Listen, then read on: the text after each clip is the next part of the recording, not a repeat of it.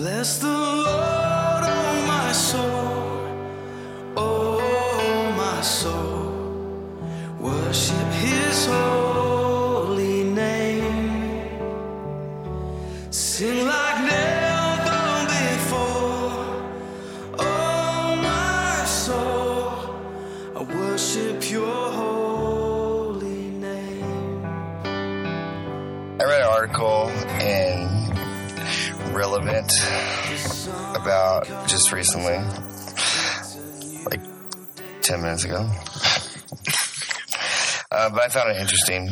It was just, it listed 3 wrong ways to read the Bible. I know we've been talking about reading the Bible and just kind of periodically talking about, I don't know, having a class of some sort to teach people to read the Bible or how to read the Bible or just discussing amongst ourselves on how to read the Bible, and something that as believers we might take for granted, that we've never been taught to read the Bible, or that we've self-taught ourselves the wrong way for a long time, or we know how to do it and there's a lot of people that don't, that need to be shown how, that aren't shown. But so it got me thinking in that aspect, not so much the wrong ways, but I found the wrong ways interesting, almost controversial.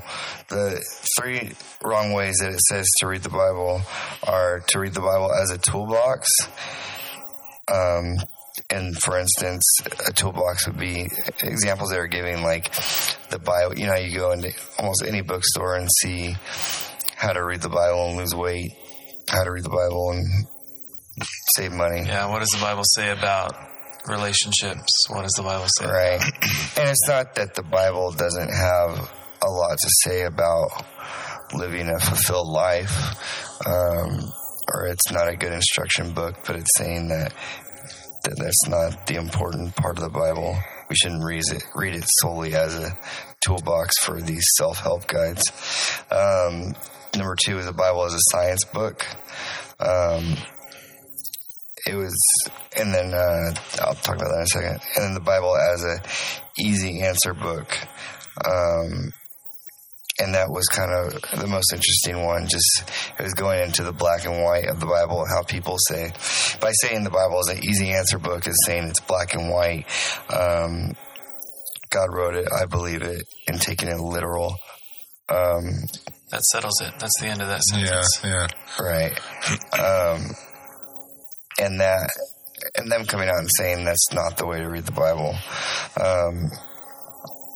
So I thought we'd just talk about those 3 things and just reading the Bible in general, and kind of open it up. But I think the first one, or the last one, the Bible as an easy answer book, is probably the most interesting. God wrote it, I believe it, and the Bible being literal, that kind of have some questions myself about that. Is it saying that, I mean, I know you haven't read the article, but is it saying that we can't take the Bible literal? Like, that's not a good thing to do, to take it literal, or to not take all of it literally, or to know, I mean, how do you know what to take literal and what not? Can you answer that?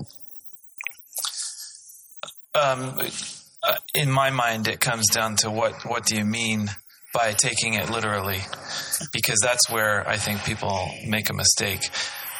Do you read a particular version of the Bible in English? Let's remember that it wasn't written in English. But if you read a particular version, King James Version, for example, and I use that not at random, but because there are some people that believe that the King James Version of the Bible in English is the only correct English translation of the Bible and can be taken literally. So let's use that as our example. When you read it, does that mean that you are getting a full and complete understanding of what the scriptures are trying to say? I don't think you can do that. If you think that you can pick up any version in English, King James or not, and read it and fully understand exactly what the author intended or what God was conveying, I would say you're wrong. And for a number of reasons, but perhaps the most obvious one is that it wasn't written in that language. And by the time you translate it, there's issues. There's issues with translation. The translation is a process that filters information from one person through the mind of another person.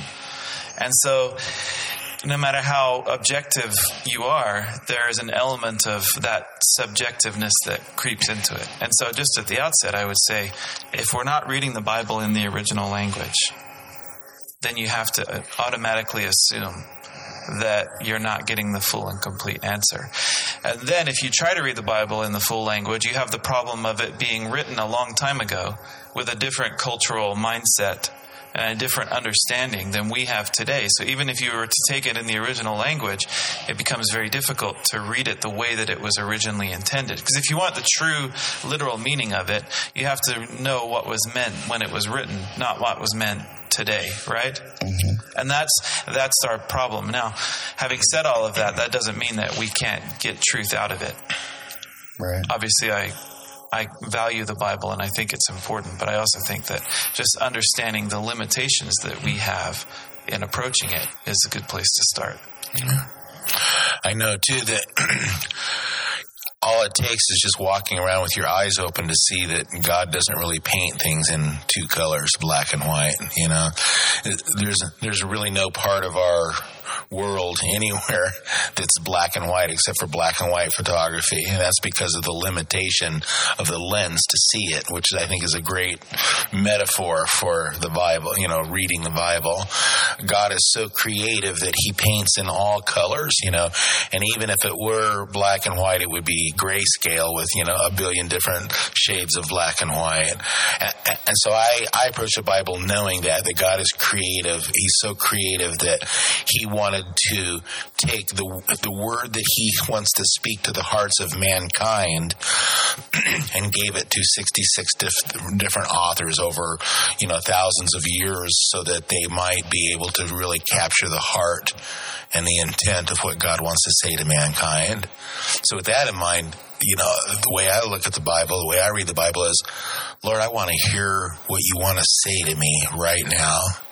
And I believe that I can open up the Bible and start reading, and the Holy Spirit will lead me into truth. It'll lead me into what God wants to say to me right then. Yeah. You mentioned the King James Version of the Bible and how a lot of people believe that it's the most relevant or the most accurate version of the Bible in the English language.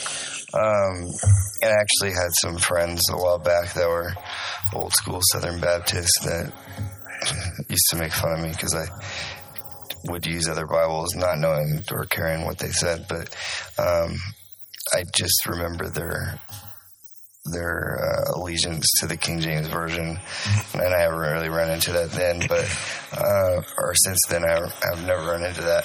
But it always made me wonder, just what do we as a church, do we have a preference of version of the Bible? I mean, do you have anything to say about the different versions because there's so many that are out there? Everything is just a preference, to be honest, when you're talking about the Bible in English.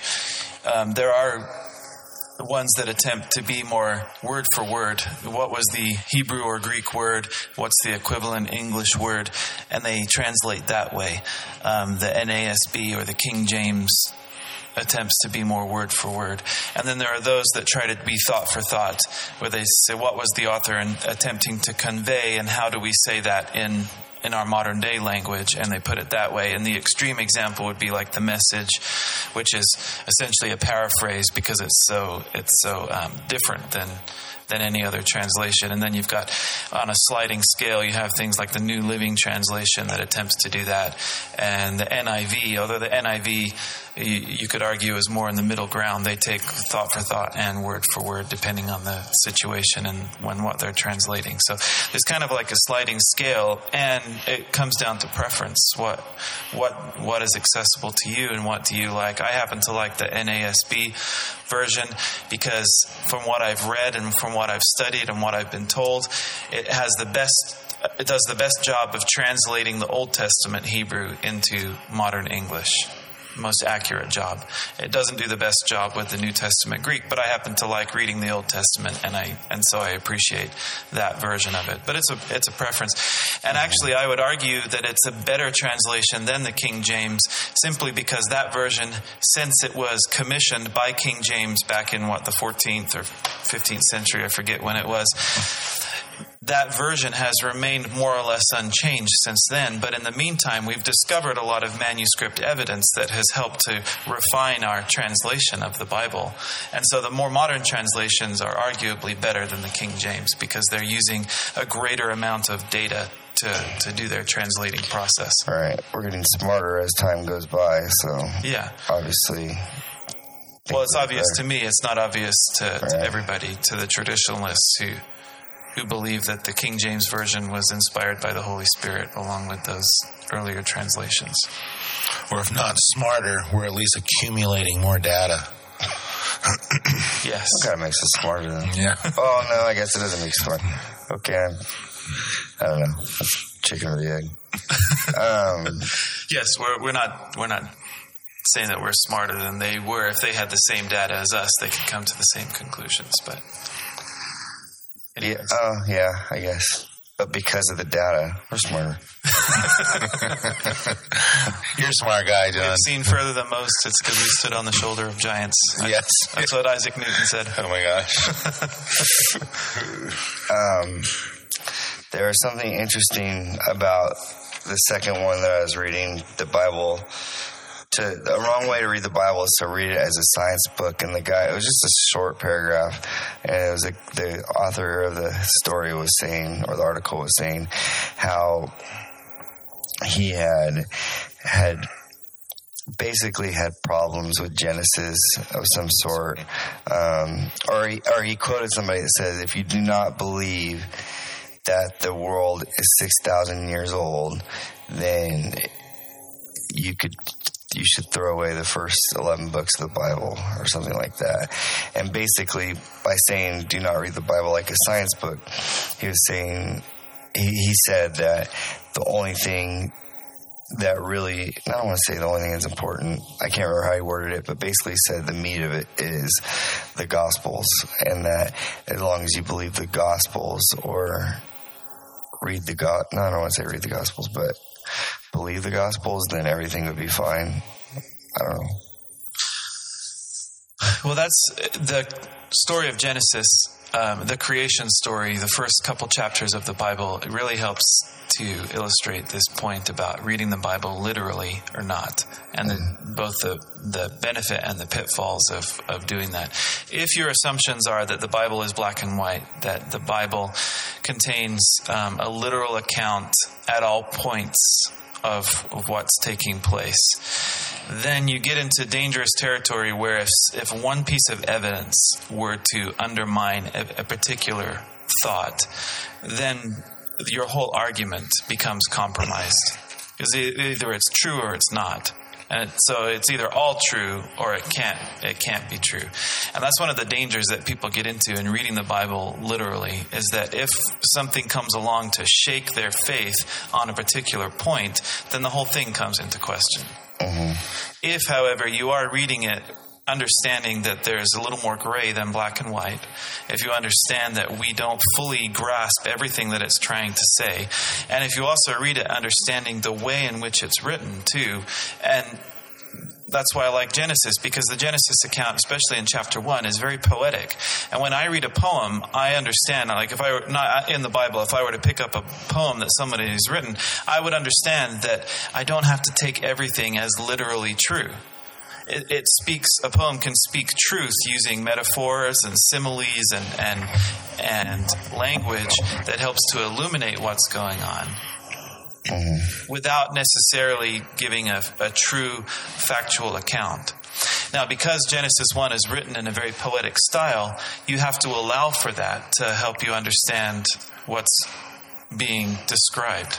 And so, with that in mind, I personally don't hold a very strict literal reading of those because I can see some gray in them. But because there's gray, my faith isn't shaken by scientific evidence that says that the earth is older than 6,000 years. My faith isn't undermined by that. It's able to incorporate that and say, well, yeah, I mean, it's kind of gray. I'm not sure exactly what it means. It does not change the salvation message of the Bible to my mind. Yeah. The same way with the book of Revelation. Right. You know, if you're going to adhere to the literal stance, then you're going to get kind of messed up in the book of Revelation. Yeah. You got to read there. Yeah. Whereas if you look at it from the aspect of, God wanted to communicate something to mankind which he created that was close to his heart for a reason. He wanted them to know how much he loved them. And, when you look at it from that perspective, from that point of view, then a lot of those little details really don't matter as much. Yeah. Or they take on a lesser importance. It's only if you're arguing with someone, you're arguing with them over some minutia because you want to be right, which that's not at all God's message to his people that he loves. You have to be right all the time. Yeah, that's our own human nature. Have to win. I want to win. I want to win. I want to be right all the time. That's my human nature. But yeah, we have hundreds of denominations and, every flavor you could think of a Christian under the sun, So it's obviously, there's some controversy. Well, there is. And there are some even that say even just this discussion that we're having undermines the stance of the Bible because we're saying that it's not a clear description of right or wrong. But I don't think it is. I think it conveys principles that are universally true, but it conveys them by telling stories of what happened and describing what characters went through. Now, there are some that go to the other extreme and say, well, all of the Bible is mythological. It's all fabricated. It conveys truth, but none of it actually happened. It's just like Aesop's fables. It's a moralistic set of stories that help convey truth. Well, I don't go that far. When the Bible describes things in a historical sense, I read them as historical, and I believe and I trust in their historical accuracy. And in fact, in most cases, the Bible is vindicated by archaeological evidence, even when there isn't any for a long time and people begin to question, is it true? Suddenly something will show up that helps to validate what the Bible said.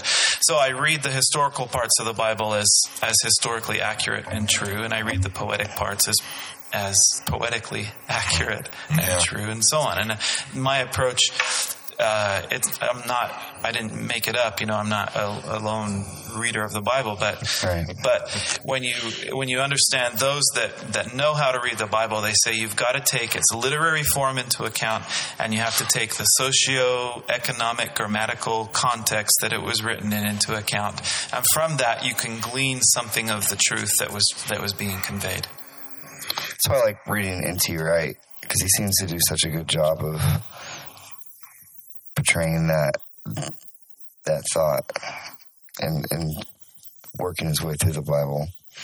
I agree. He seems to know the context very well of how it was written, and so can speak to the meaning of it based upon what was being communicated to the people at the time. And that's a mistake. It's not on the list, but a lot of people read it and think, well, this is written to me in the 21st century. Is that the 21st century that we're in?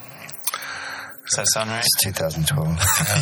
This was written to me here and now. In 2012. And I always say, no, it wasn't. It was written to somebody else a long time ago. Mm-hmm. And unless you understand what they were going through and what they were facing and how they were being dealt with, you won't understand what God was trying to convey.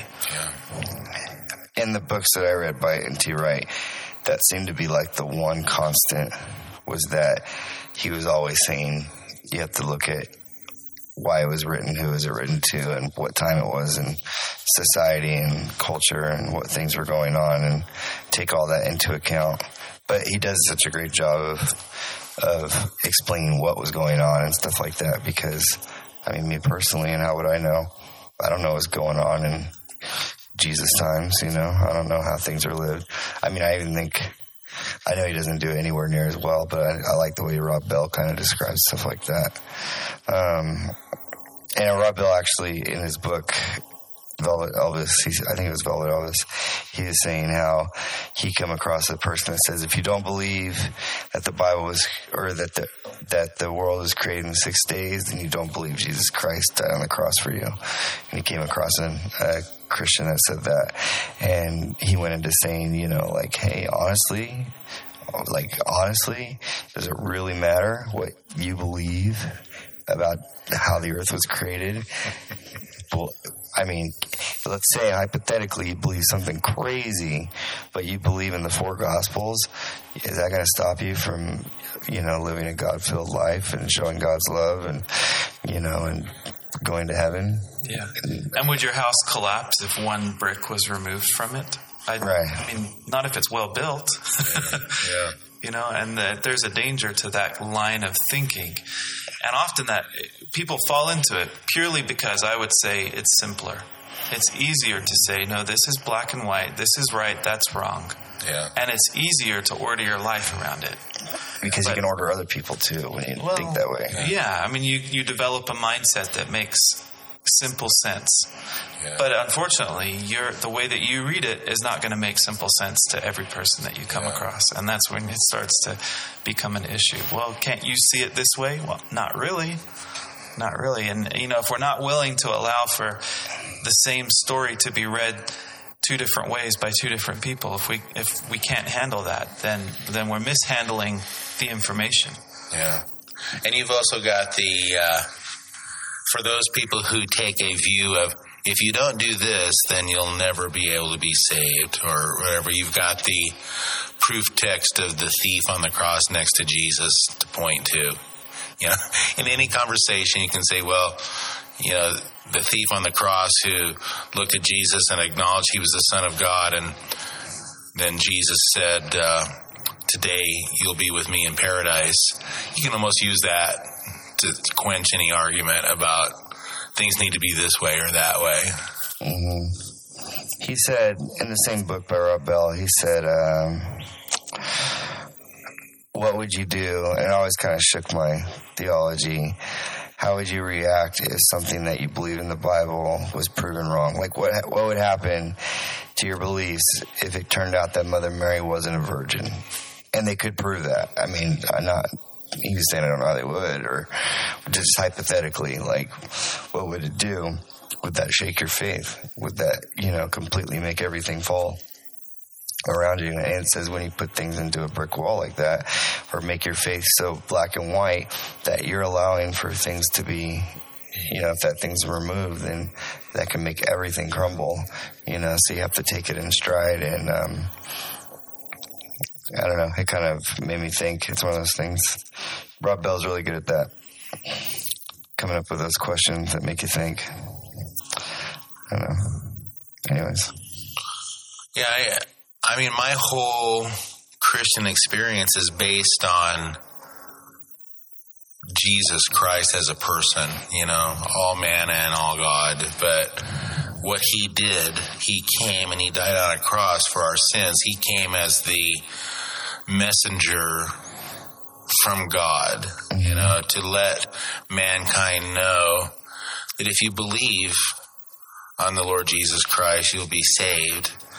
And so to me, that kind of becomes the foundation of that, you know, that house. There's a bunch of bricks built on top of it, all these little things that I learned. But like, I love your guys' illustration of if you pull one brick out, is the whole thing going to fall down? Not if it's well made. And also to me, it's like, well, the foundation is there even if you take all the bricks away. You know, to stay with that same metaphor, if you take all the bricks away of every little truth that you learn and start piling them up, the foundation that Jesus Christ loves us, God loves us and cares about us. That's why my heart is turned toward him, to simply love him. And I tend to look at things less is more. The simpler the better. Distill it down to its simplest form, and it's that God loves us and gives us an opportunity to love him back. Mm-hmm. And I tell you too, the older you get, the less you're concerned with all the other little bricks. It's fun to look at the bricks. It's fun to pile bricks up. It's fun to look at them and notice how different each one of the bricks are. And it's fun to make patterns with bricks. But in the end, at the end of the day, to use a horrible, overused statement, at the end of the day, the bricks don't matter as much as the foundation that God loves us and gives us an opportunity to love him, Yeah.